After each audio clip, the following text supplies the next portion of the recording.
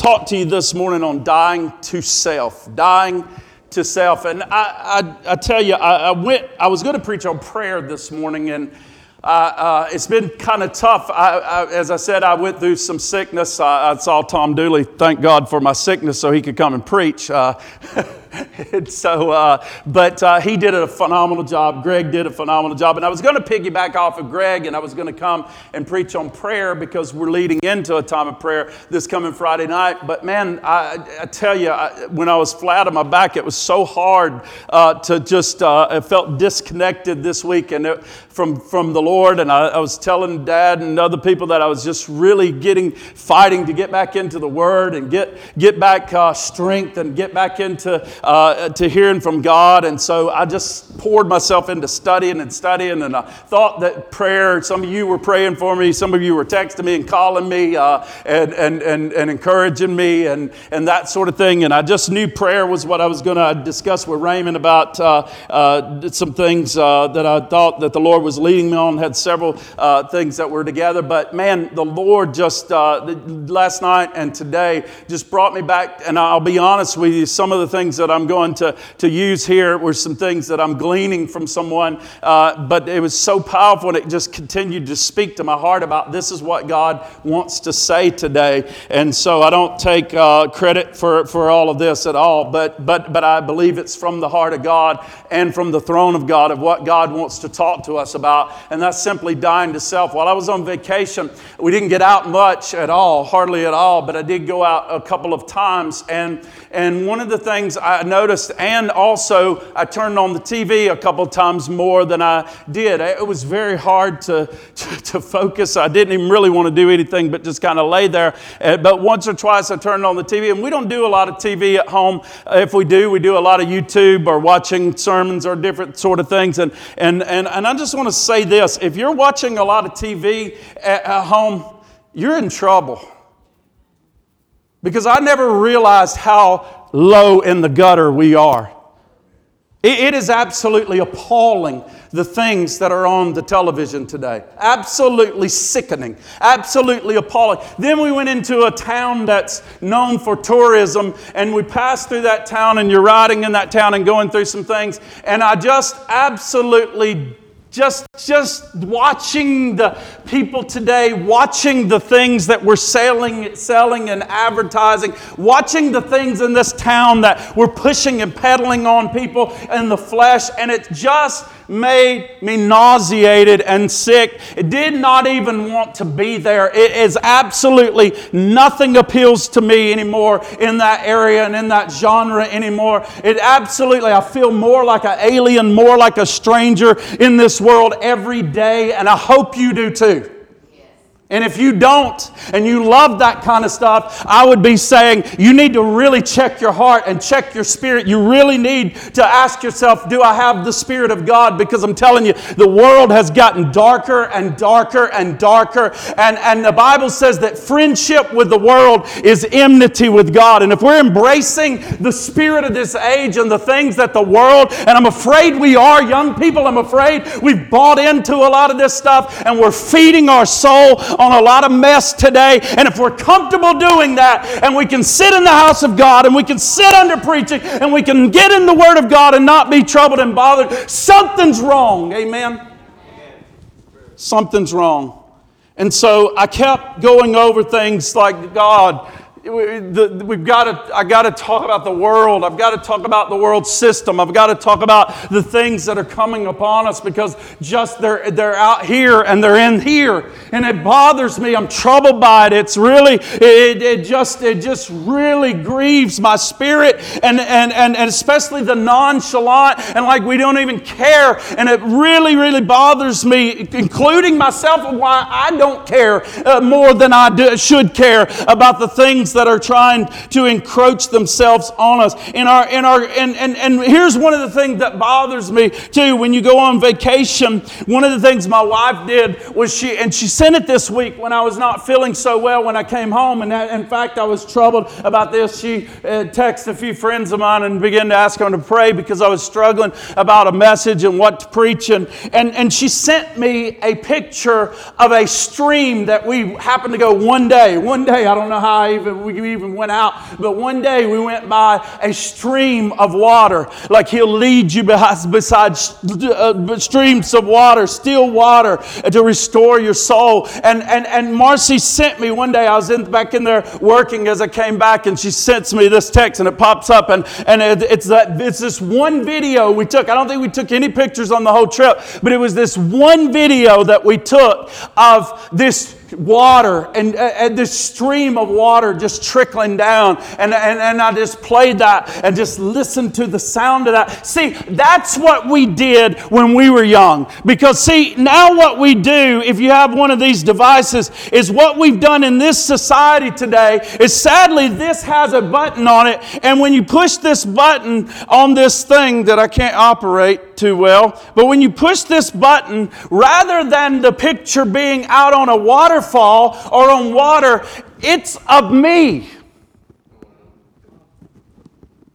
And see, rather now than going and taking a picture and admiring the beautiful water that is coming down, that's all Marcy and I did, was sat and looked at God's beauty. We sat there on this roadside down in this stream of water where all these beautiful rocks were and all this nature was. And if I did anything on that trip besides lay in a bed, that one thing was to admire the beauty of God's creation. It was absolutely phenomenal. That's the one picture we have. But most people today, as I saw them out and as you see them out, rather than taking a picture of waterfalls anymore, we want to take a picture of moi, with a small waterfall in the background. I'm the picture, I'm the focus, I'm the center of everything. I have my own page, it's about me. I go on vacation and the pictures are of me. And that mentality has spilled its way into everything we do now. And what I want to do today is teach you that there is a button on this phone. And when you push the button, it no longer looks at you, but you begin to look at other people, and you begin to become concerned about somebody or something other than you. You begin to talk about something other than your feelings. And nobody loves me. And nobody spoke to me today when I came to church. And it's all about me. And you don't want to talk to me about my problems? Fine. I'll find me a new church. And I'll find me a new people where they talk about me. And they listen to me. And they're concerned with me. And the music's for me. I come in here and I hope they play a song for me. I hope the music's what I like. I hope the preaching today, the preacher is talking to me. And how few come in that back door and say, I'm going to bless whoever I sit by today. I'm going to be a blessing to someone else. I'm going to bless the preacher today by being attentive. I'm not going to get up and down. I'm going to worship with the worship team. And if they're not smiling, there's going to be a smile so big on my face that I'm going to cause them to smile. And if they're not singing too loud, I'm going to sing louder so that they will begin to be encouraged and begin to sing louder. No, but it's not about them. It's about me. It's about selfie mode. And that's what I want to talk to you today about, dying to self.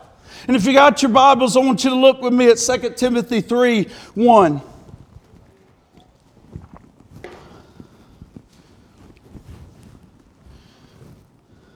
Because sadly, it's normal for you today to think about you first.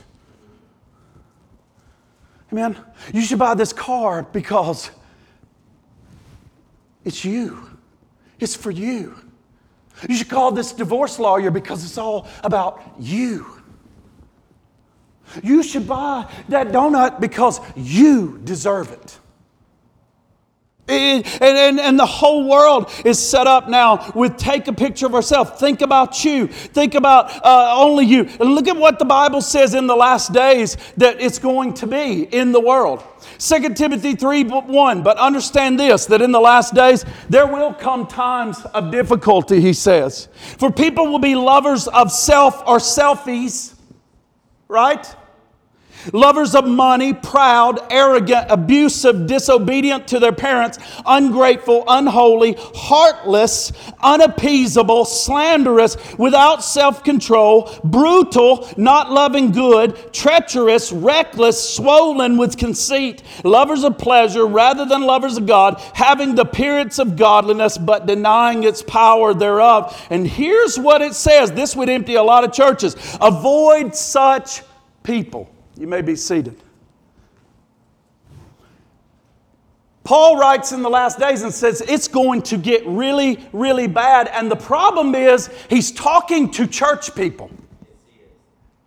The problem is he's not talking to the world. He doesn't have a room full of the world. He doesn't have a stadium full of the world's people. He is saying this is what it's going to be like in the last days inside this building. In the church, they're going to be lovers of self. Lovers of selfies. Rather than lovers of each other and lovers of God. There used to be a word called narcissism when I was growing up. Marcy always laughs. I always say, when I was a little boy, and we always have this funny thing. When I was a little boy, I always seemed to use that word a lot when I was a little boy. Well, when I was a little boy, there was a word that we used called narcissism. And it was this crazy idea that if you took pictures of all of yourself or you looked in the mirror all the time and was consumed with yourself, then you were a narcissist. And now it's normal to have a page all about yourself. It's called Facebook. Now it's normal to talk about you all the time. Now it's normal to post things about yourself all the time. Who else am I going to take a picture of? But the Bible warns about this creeping into the church in the last days. And I bet you 90% of us, and I'm including myself in that percentage of us, came into this church thinking about ourselves today.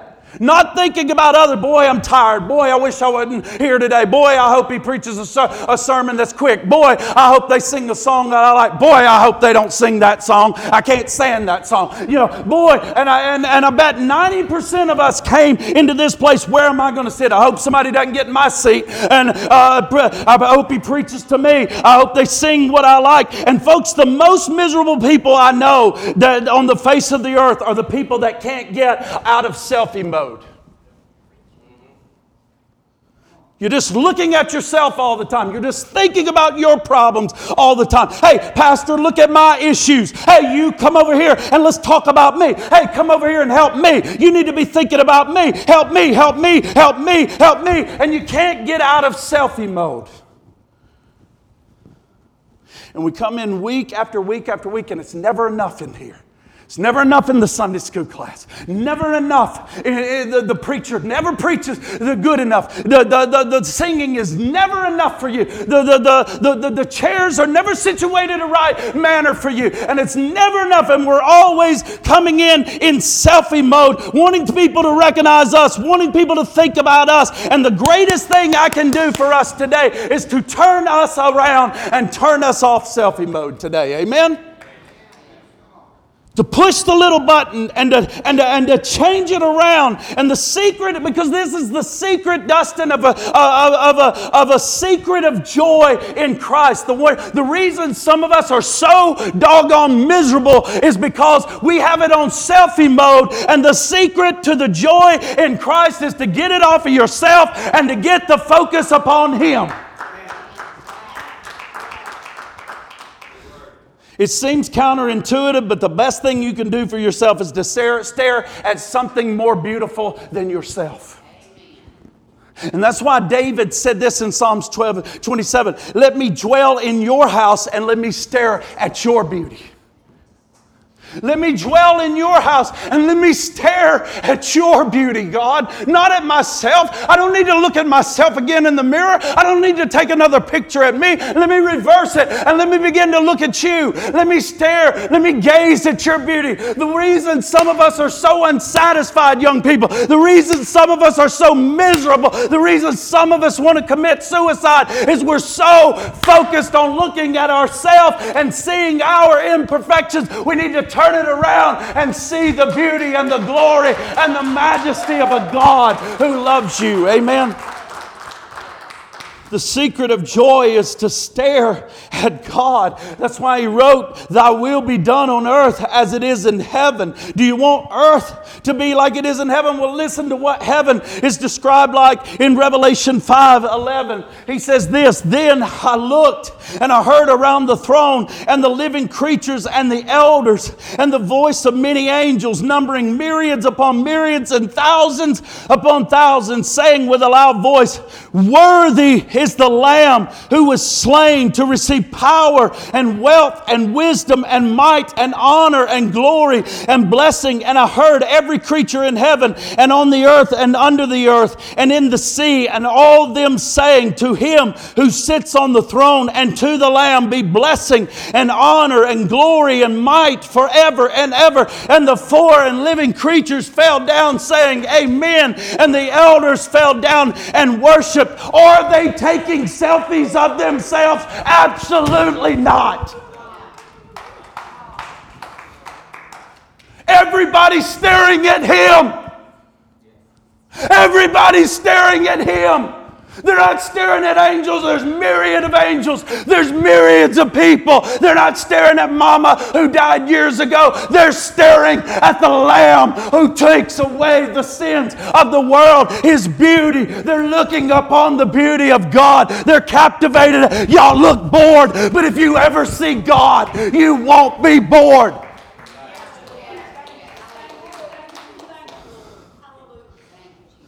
If you ever take it off selfie mode, you won't be looking at your watch in church.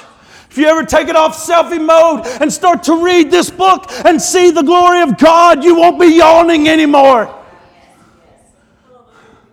You won't sit there with your arms folded when the worship is going on. You won't say, I hope there's another lockdown so we don't have to go to church and I can watch it on TV.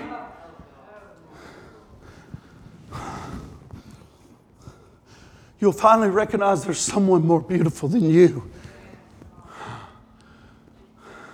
And you'll gaze upon Him.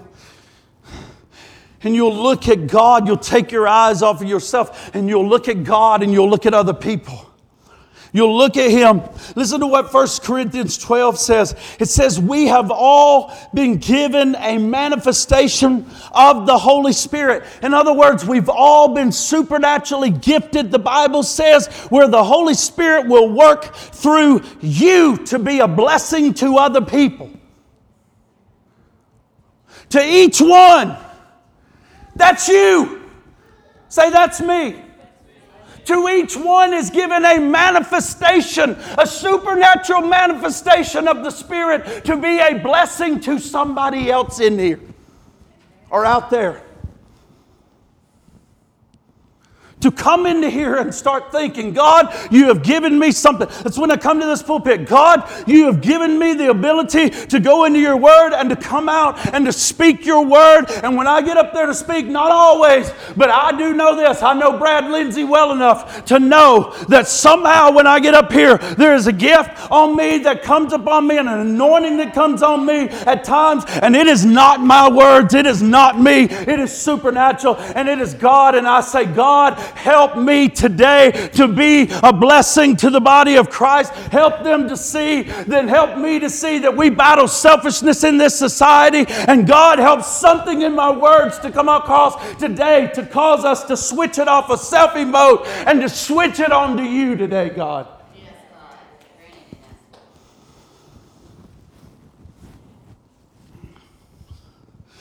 Do we come here to say, God, I love these people. I actually want to bless them. My gifts that you're giving to me are for the common good.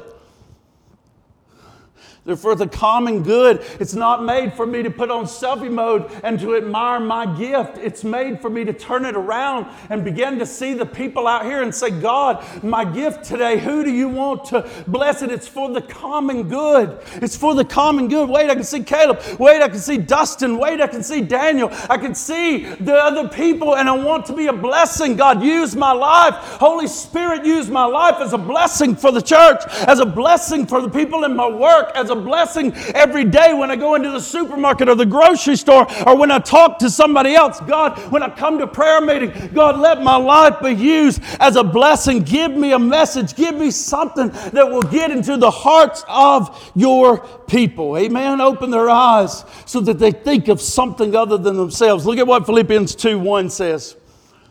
So if there, Paul writes this, and he says, so if there be any encouragement in Christ, if there be any comfort from love, if there be any participation in the Spirit. It means if God has spoken something to you, Raymond, out of the Scriptures, if you've gotten something from God, if you have participated in the work of the Holy Spirit,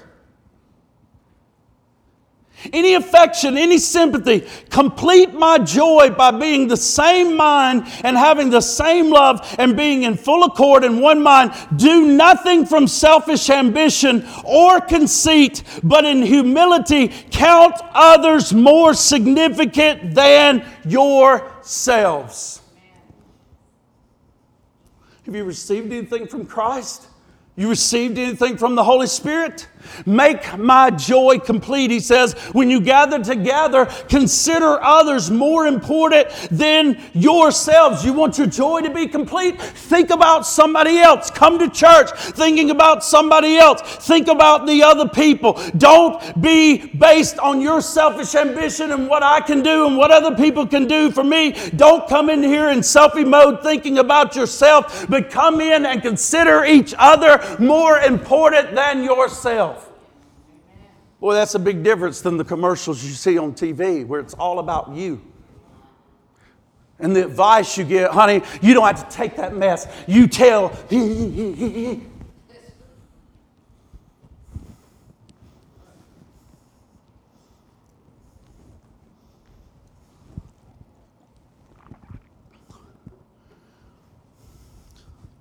So how many are going to come in thinking, I'm going to be a blessing today to other people?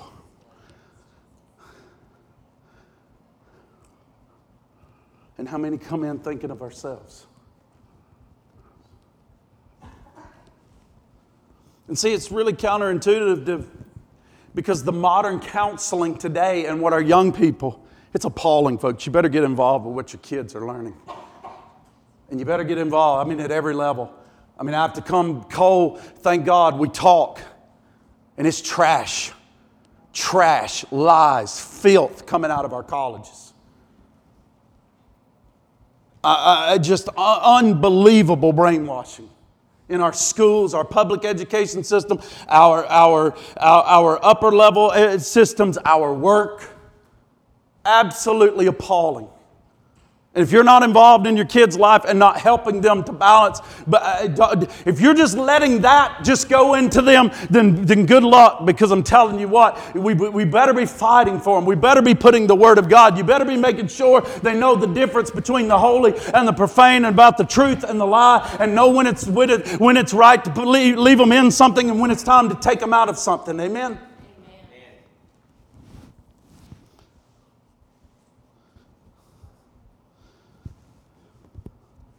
And modern counseling today seems to get your focus on you.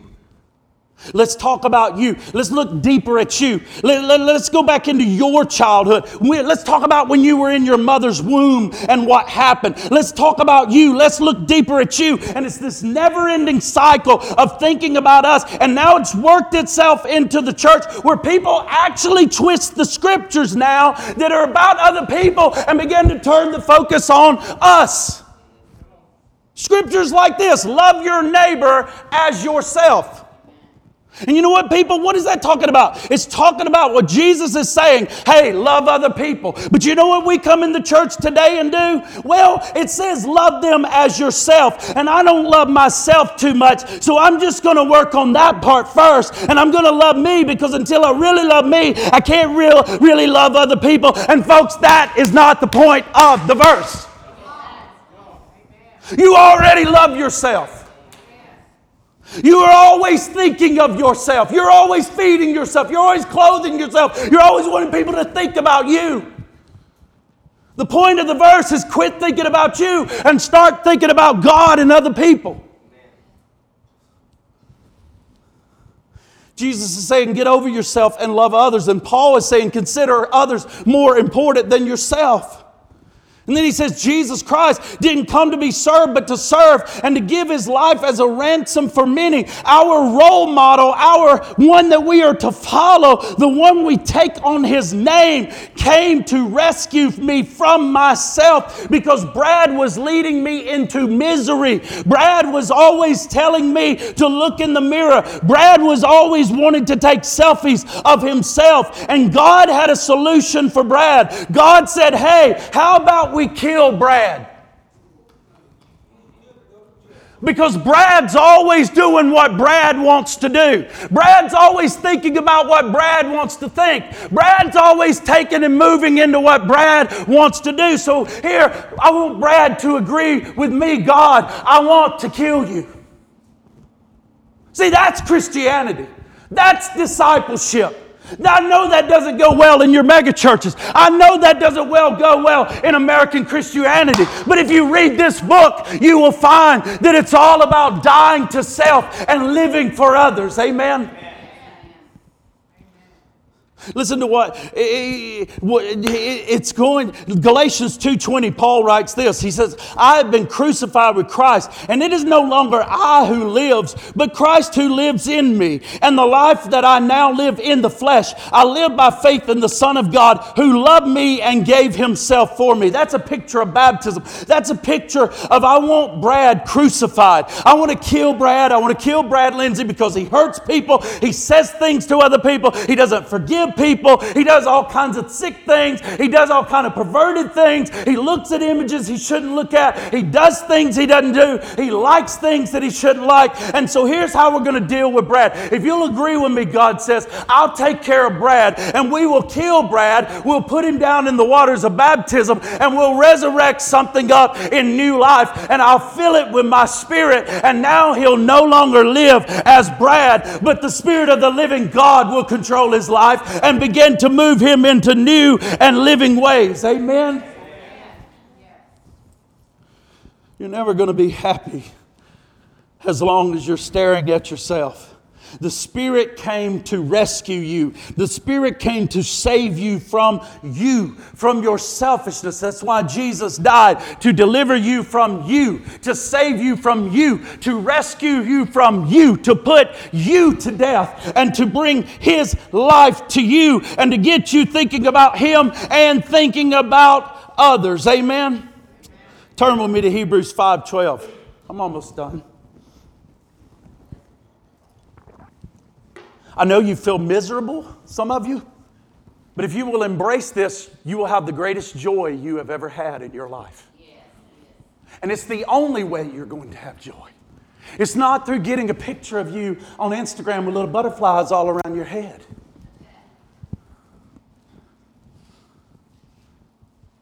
It's really not. And seeing how many likes you get. It's going to be when you get the focus. That's why you're miserable. That's why you're depressed. That's why the whole world is sad. Madison Avenue is not going to do it. A new designer, if it would done it, America would be the happiest place on the face of the earth, and we're the most miserable now. If a Maserati would do it, if a Rolls Royce would do it, then Hollywood would be some of the happiest people in the world. But they're the most depressed, they're the most suicidal, they're the most wicked, they're the most perverted, and they're the most divorced people on the face of the earth. If money would do it, and power would do it, and fame would do it, then they should be leading the way with being the most blessed, happy people on the face of the earth.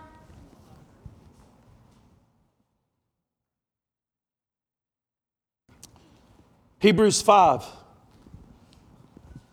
For though by this time you ought to be teachers, you need someone to teach you again the basic principles of the oracles of God. You need milk and not solid food, for everyone lives on milk, is unskilled in the word of righteousness since he is a child. He says some of us ought to be teachers by now, but we've been going to these gatherings year after year after year. I saw a pastor do this. This would have said a glean from somebody.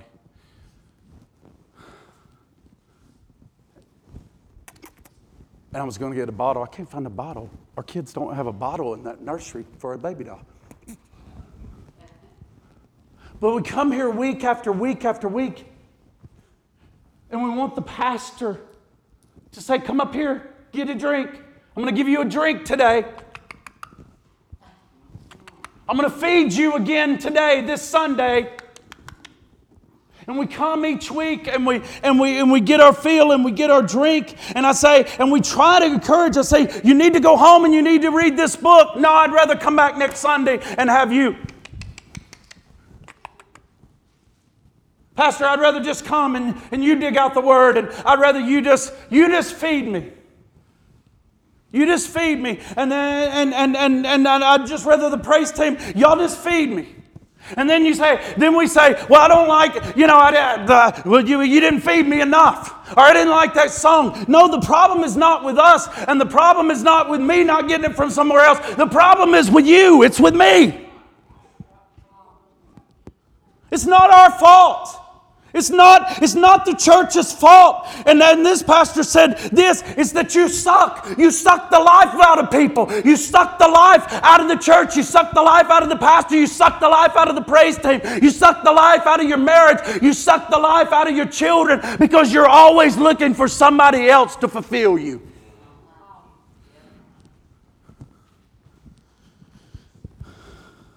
Always looking to others. And Jeremiah 2 said, don't you understand that I am a spring of living water? Why are you trying to go around and get life from all these other people? Why are you trying to get life out of all of these people? He said, the Lord is my shepherd, David said, and I shall not want. He didn't say I shall not suck. He said, I shall not want. I don't go, he says, I go to God. I go to God myself. I don't wait till Sunday. Yeah, I'll come to Sunday and the preacher feed me. And yeah, the Sunday school teachers feed me. And yes, the worship and we do it corporately. But I don't wait till Sunday. I go to my shepherd. And when I go to my shepherd, my cup runneth over. I don't need anything else because my cup runs over.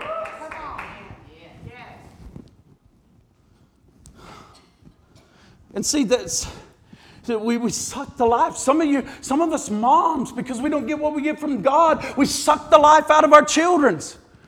We're looking for everything for our children to fulfill every need in our life. Sometimes a spouse will do that with the other spouse. When I first got married, sadly, I sucked the life out of Marcy. I had so many hurts in my life, so many wounds in my life. I wanted her to be everything to me. And when she wasn't, I'd be disappointed and just absolutely down and out. And finally, thank God, I found out how to go to my shepherd. I found out how to go to the throne. And I found out that the Lord is my shepherd. And I shall not want. Listen, just 2 days ago, or a couple of days ago, September the 18th, the love of my life, 27 years of the most wonderful, happy, beautiful, exciting, glorious marriage that it's just absolutely phenomenal. But guess what? Ultimately, I love my wife, but I don't need my wife.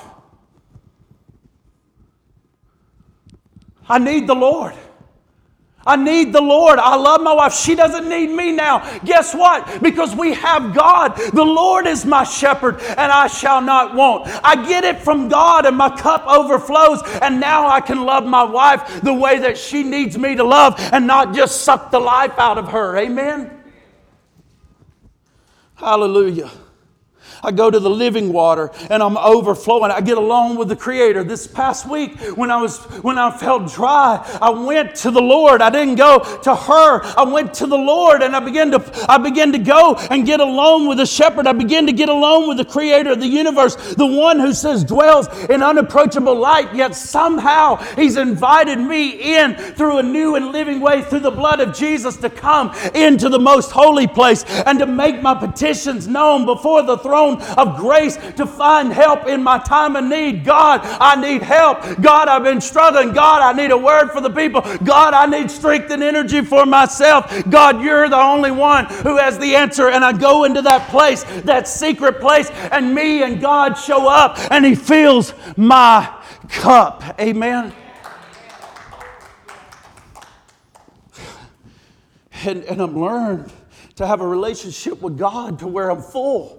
I'm full now. I don't come here dry. I don't come to my kids dry. I don't come to my wife dry. I'm overflowing because I've been staring at Him now. I'm learning to turn it off of selfie mode and to begin to stare at God and to begin to get fulfilled in God, because no one else is going to fulfill me with God like God. And we've got to stop driving the people around us crazy by expecting too much from them. Amen. Hallelujah. Stop expecting too much from people. That's what the enemy does. That's what he wants to do. That's what he did to Eve. Please stay with me. I feel like you're drifting, but please stay with me just for a few more minutes. This is what Eve did. This is what he did to Eve in the garden, and this is what he's doing to us today. What did he do? Just take it, Eve. Just take it. Just take it and eat it. That's what he began to do. He said, you do what makes you feel good. Do what makes you feel good. You don't have to listen to that restrictive guy giving you all the commandments. You do you, Eve. You do what makes you feel good. And if it feels good, you do it, Eve. You don't need anybody else telling you what to do. You don't need somebody restricting you with those commandments. You don't need leadership over you. You do what makes you feel good, Eve. You do what makes you feel good. Does that not sound like a devil that has convinced all of America and the world today? Hey, you do you. Hey, you take selfie mode for you. And that's what Eve did. That's what Eve bought into. That's what we bought into as humanity and humankind. He didn't come, Raymond, and say, hey, worship me. No, he said, you do you. You do you. It's about you. Doesn't this look good? You can have it. Why would he want to keep this from you? Because he knows if you get a piece of this, you'll be like him. And you'll have the knowledge of good and evil for yourself. And you'll be able to make decisions for you, young person. Hey, when I get 18, I'm getting out of here. You're not going to tell me what to do. I can make my own decisions. Right? And Satan is not saying, look at me and worship me. He's saying, look at yourself and get away from God. And he has no right to tell you what to do. And thousands of years later, we got people doing the same thing. Everybody taking pictures of themselves. So we as Christians are to say no to this. We are to be different to this. We are to be absolutely different. Listen to what John 10:10. John 10:10 says, the thief only comes but to steal, to kill, and destroy. But I've come that they may have life and life more abundantly. It says the thief came to do what? Steal my life. He came to, he hands me a mirror and he says, keep looking at yourself. Keep looking at yourself. Keep telling yourself you're the one. Keep telling yourself you're beautiful. Keep looking at you. It's about you, girl. It's about making your life better. It's about you looking out for number one. Ain't nobody going to look out for you but you. Look in the mirror, and it begins to take you and put the mirror in your hand and begin to say, you got to look out for you. You got to take care of you. You got to push yourself. You're a woman. You got to look out for women in the world. You're a man. You got to look out for men in the world. You're a black person. You got to look out for the black people in the world. You're a white person, you got to look out for the white people. You're a Hispanic, you got to look out for Hispanics, number one. And he begins to put a mirror in our face and hey, you do you, you look after you. Amen? And that's how he destroys you. And we say, man, look at me. I got some pretty profound thoughts. I need to tweet that out. Everybody on Facebook needs to hear this because, man, I got some great things to say. And he says, yeah, you do. And we begin to look at us. We begin to think about us. And he gets you. And Jesus says, stop looking at yourself. He says, if you're tired of looking at yourself, America, if you're tired of looking at yourself, if you're heavy laden, he says, come and stare at me. Come and stare at me now. And then, see, and this is what happened in Isaiah 6. Here's what began to happen. When Isaiah began to look at God, when he began to see the glory of God, look at what he began to cry out. He didn't cry out, let me take a selfie. Let me look. God, did you see me? No, when he saw God, he began to say, woe is me, for I am lost, I'm done, I'm undone, I'm a man of unclean lips, and I dwell in the midst of a people of unclean lips, for my eyes have seen the King of the Lord of hosts. He saw God, and he began to say, woe is me, I'm unclean. And guess what? You would think that would be a terrible thing, but God says, aha, finally, he got it. And what he said, angels, go get a coal off the altar. He finally sees that it's not about him. He finally sees that he can't be satisfied with him. Take the coal of the altar and take it over to his lips, purge his lips, and I'm going to turn him now into something beautiful. I'm going to make him into a beautiful creation, and his eyes are going to see and know that I am beautiful. Let me turn you into something beautiful. And that's what God says. Once you come to the place of not looking at yourself, denying yourself, picking up your cross and following him. The Bible says you try to save your own life and show everybody your life, you're going to lose it. But if you lose and deny yourself, you will find life, he says. Now listen, I'm not denying pains. I know I've been through pain. I've been through rejection. I've been through hurt. It kept me trapped in that endless cycle of self for so long, and self-pity and bitterness. And when you don't understand, and wham. But it really did hurt. And I get that. But there comes a point, and there came a point in my life when you have to stop looking inward for the solution, and you have to come to the place where you stare at this holy God and you find out he is the solution. He is the only one. He is the one that can touch you. He is the one that can come and feel you. He's the one that can make you feel better. And it's easy to come into services like these. It's easy to come in and say, well, just feed me, and leave here and thinking I feel nourished, and now, I'll be fine till next Sunday. It's sad the amount of people that come in, get fed, get bottle fed, leave out of this place and never pick up a Bible all week long. It's sad the number of people that confess to be Christians that have never even read this Bible. He says, by now you ought to be teachers. By now you ought to be teaching people. By now you ought to be growing up, but you're still on the milk of the Word. And it reminds me in closing, go ahead, praise team, and come up here. I want to read about Moses because I heard this pastor that I was listening to, and he made a great point, and I really saw myself in this, and I really want to switch this. He said, I used to see myself as Moses, going up the mountain each Sunday, coming down, getting a word for the congregation and dispensing it out to them. And then he said, I realized I'm not supposed to be anybody's Moses. And listen to what this passage of Scripture says. And the Lord said to Moses, behold, I am coming to you in a thick cloud, that the people may hear when I speak with you, and may also believe you forever. When Moses told the words to the people to the Lord said to Moses, go to the people, consecrate them today and tomorrow, and let them wash their garments. And be ready for the third day, for on the third day the Lord will come down on the mountain of Sinai in the sight of all the people. And you shall set limits for the people all around, saying, take care not to go up into the mountain or to touch the edge of it. Whoever touches the mountain shall be put to death. No hand shall touch him, but he shall be stoned or shot. Whether beast or man, he shall not live. When the trumpet sounds a long blast, they shall come up to the mountain, he says.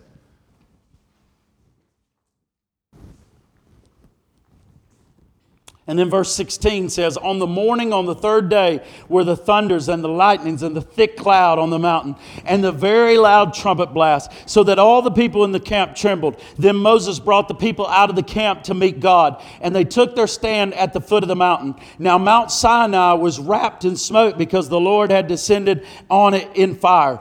The sound of the trumpet grew louder and louder. The smoke went up and in a kiln, and the whole mountain trembled greatly. And as the sound of the trumpet grew louder and louder, Moses spake, and God answered him in thunder. And the Lord came down from Mount Sinai to the top of the mountain, and the Lord called Moses to the top of the mountain, and Moses went up. This pastor said he used to feel like that was him. See, if we were to say, let's go to the nearest mountain over here, and I want all y'all to follow me over there. And we go to the nearest mountain, and all of a sudden the mountain starts quaking, and all of a sudden lightning starts going, and I say, you can't go up, so stay here. And I began to walk and go into the mountain and begin to start going up into the mountain, and all of you are thinking, whoa. And I go up into the top of the mountain, and I get to the top of the mountain, and you're thinking, man, I can't wait for him to get down and to tell us what God says.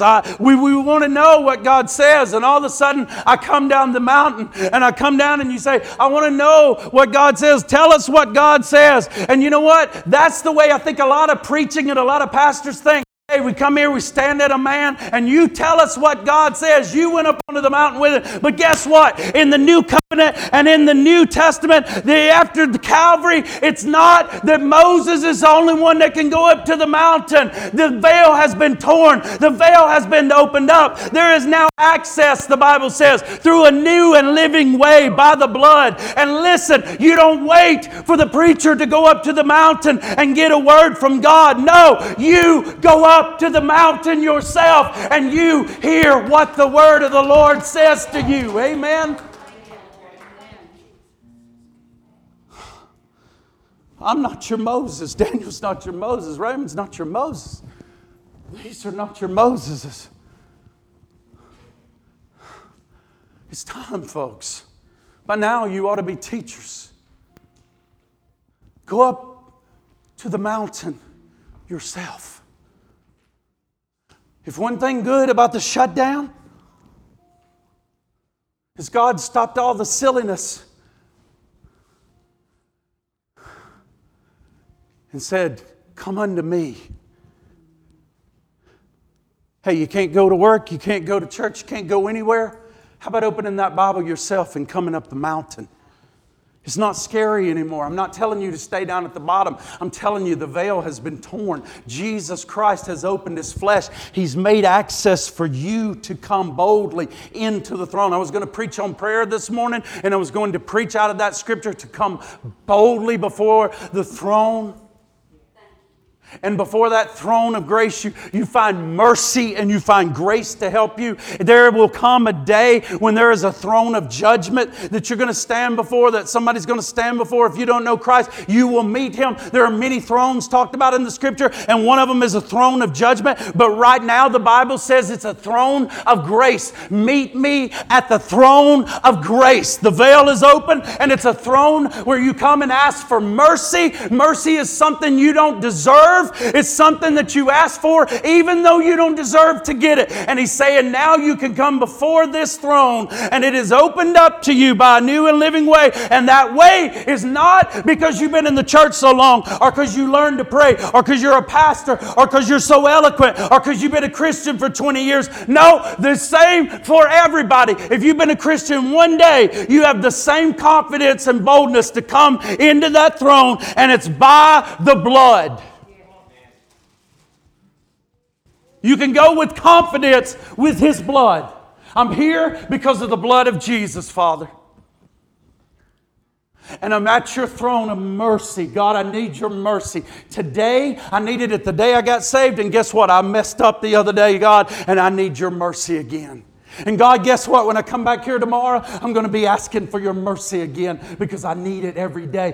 Every day, your mercies are new every morning.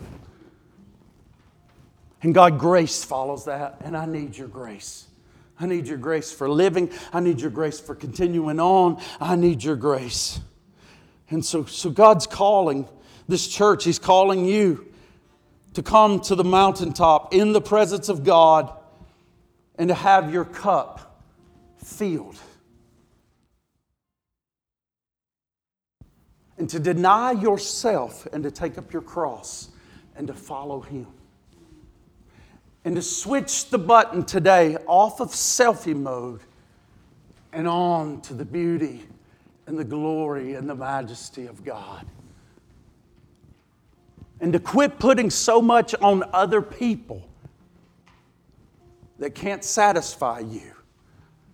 And get your eyes on to Him who can satisfy you. And then to be so overflowed and so aware that there is a manifestation of the gifts of the Spirit in me for the common good, that I'm not coming in here on selfie mode and what I can get. I'm not making that call today to that person to gripe and to rail about my problems. I'm going to be a blessing to other people. What if we followed Philippians in this church? Can you imagine if we began to consider others better than ourselves, what kind of church we would become? Can you imagine? Do you care? Do you want to be that? Amen. Let's pray that we will be. Father, dear God, we want to worship You. Man, I went a long time, Lord.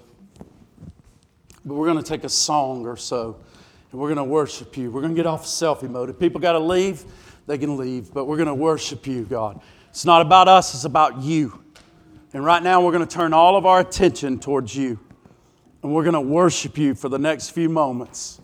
And we want to worship You with all of our hearts, with all of our soul, with all of our might, with all of our strength. And so, Father, right now we want to just get our focus off of us and on to You. On to You, God.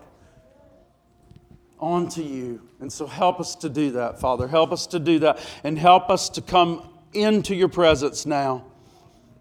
God, I'm not going to go to my wife to have everything fulfilled in my life. I'm going to go to You. I'm not going to go to my pastor or my church. Yeah, that's wonderful. We come together. We depend on each other. There's times we come to the church. There's times we're hurting. There's times we reach out to our brothers and we do share our laments. We share our problems and we pray for one another. We bear one another's burden. I'm not discounting that. That is so true. We need to do that. I do that. We need to come in here and pray. We need to come in here and cry. We need to come in here and bear one another's burdens. But Lord, there comes a time when we quit looking inward and we begin to look upward and we begin to look at You. And so, Lord, and our cup is filled to overflowing. And God, I'm asking You while we worship right now that You would just, as we gaze upon Your beauty, we would recognize, God, there may be some that recognize how undone we are. And we need to just say, God, I'm undone, I'm unclean. And God, when we recognize that, You will clean our life if we'll ask. You'll come and You'll cleanse us. You'll come and You'll make us new. You'll come and You'll forgive us. You'll come and You'll make us people that are beautiful, God, and are changed and transformed. We'll stare upon Your beauty and we'll be changed by it, God.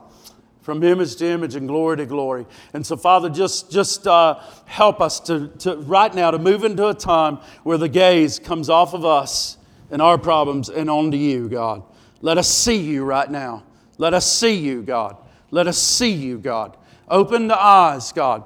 You opened, Lord, the servant's eyes one time of Elisha, and he said, let him see that there's more with us than there are against us. And they saw angels, God. I'm asking You to open our eyes to see You today, Your beauty, high and lifted up, like Isaiah saw that train in the temple and got his focus off of Him and on to the beauty of God. So, Lord, we're going to worship You right now.